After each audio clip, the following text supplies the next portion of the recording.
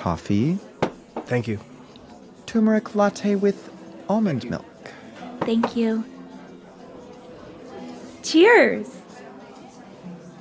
Hang on one sec. Just want to post a picture of this gorgeous beverage.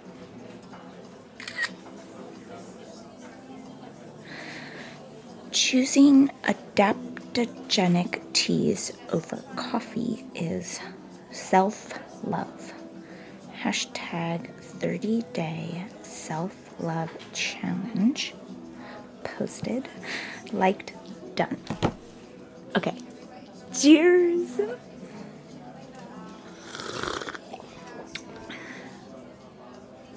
So, what's the 30-day self-love challenge? Oh, it's this thing we're doing in my mastermind.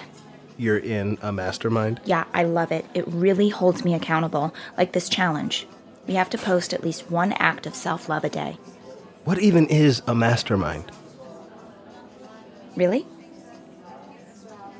A mastermind group is a peer-to-peer mentoring concept used to help members solve their problems with input and advice from the other group members.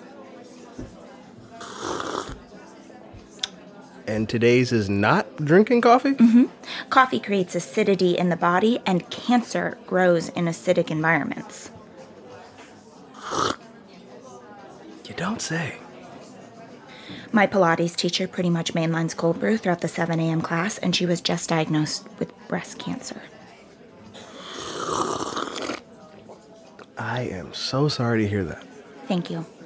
She's doing a GoFundMe, so... Yeah, for the record, I come from pretty hardy stock. I mean, my grandmother drank coffee all day, every day, and she lived to be 102. Wow. Good for her. That is hardy stock. I appreciate you sharing that with me. And of course, every body is different. Exactly. Still, sounds like I might have touched a nerve, and that you're feeling a little defensive about your coffee drinking habit. Nope, not at all. I'm actually feeling great about my coffee drinking habit. That's great. So great.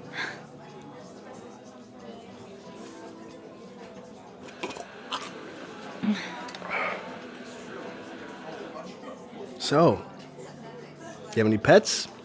Yeah, I have this standard poodle, Violet. She's amazing. And most people don't realize that standard poodles are really smart. They're used in Germany, which I know that sounds bad, but they're very trainable is all I'm trying to say. She's great.